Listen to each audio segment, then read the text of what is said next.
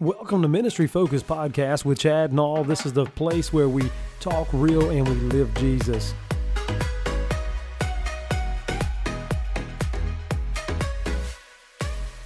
Hello and welcome to today's podcast.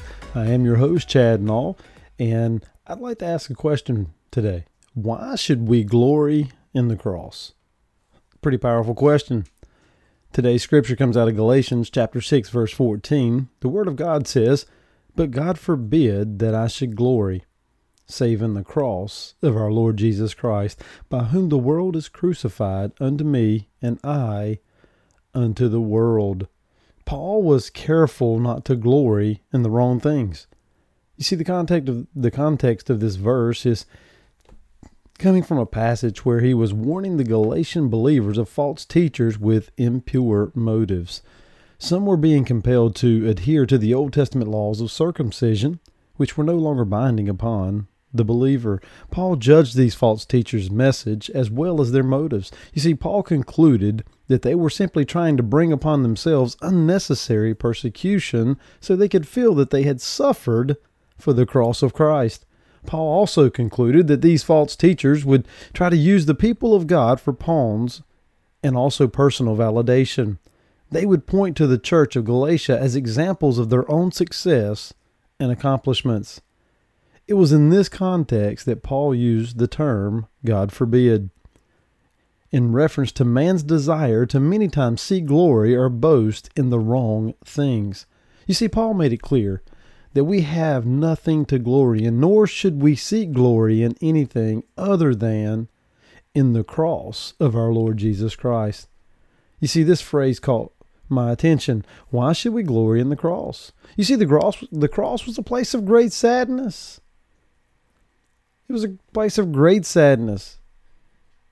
In the Gospel of Luke, in chapter 23, we go through the scenario of Pilate giving sentence to death of our Lord Jesus Christ. It's really a place of sadness.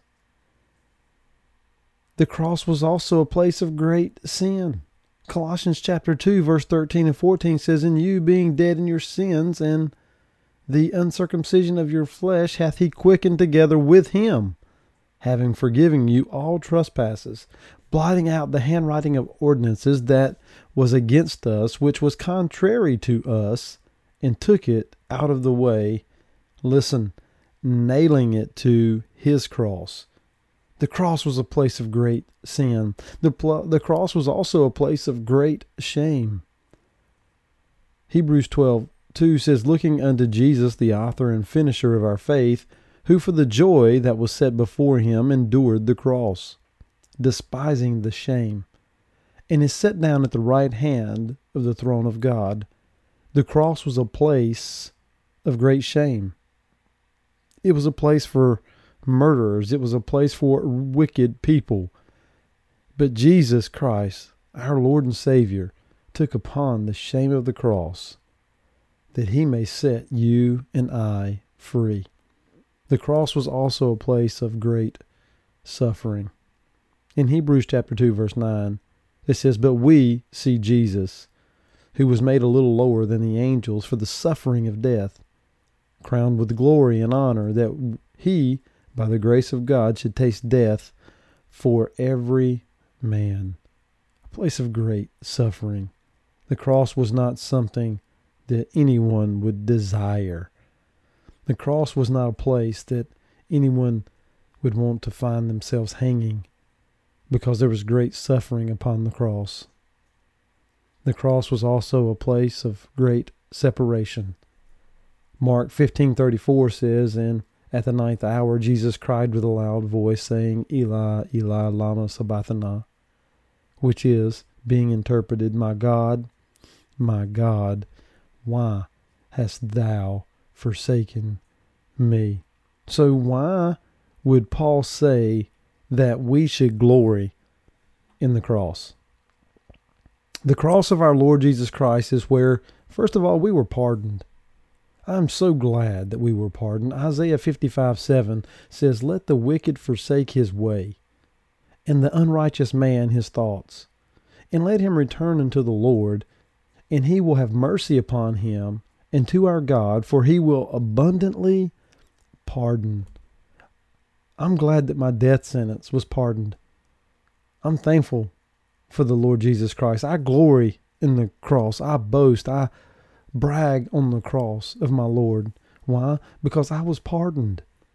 Through the cross of Calvary, I was pardoned. I was set free. I was redeemed. The atonement was full. I'm so thankful this morning that I have been pardoned. I hope and pray that you've been pardoned. I hope and pray that you've put your trust in the Lord Jesus Christ and his finished work of Calvary. Not only was I pardoned, I was also purchased. Hey, if you're born again, you were purchased. Acts chapter 20, verse 28 says, "Take heed therefore unto yourselves, and to all the flock, over the which the Holy Ghost hath made you overseers, to feed the church of God, which he hath purchased with his own blood." Revelation chapter 5, verse 9 goes on to say, "And they sung a new song, saying, Thou art worthy to take the book and to open the seals thereof, for thou wast slain, and hast redeemed us to God by the blood, out of every kindred and tongue and people and nation." I was purchased. You were purchased. Listen, we owed God a debt for our sin that you and I could not pay. But the glorious, majestic Lord Jesus Christ purchased us with his blood. He paid our sin debt fully and completely. Not only were we purchased, but listen, we were purified. Purified. Revelation 1:5 says, "And from Jesus Christ, who is the faithful witness, and the first begotten of the dead, and the prince of the kings of the earth, unto him that loved us and washed us from our sins in his own blood." Wow. We were purified. His blood took away the spot of our sin. I love the song, "Nothing But the Blood." Listen to these words. "What can wash away my sin? Nothing but the blood of Jesus. What can make me whole again? Nothing but the blood of Jesus. For my pardon, this I see. Nothing but the blood of Jesus. For my cleansing, this my plea. Nothing but the blood of Jesus. Nothing can for my sin erase. Nothing but the blood of Jesus.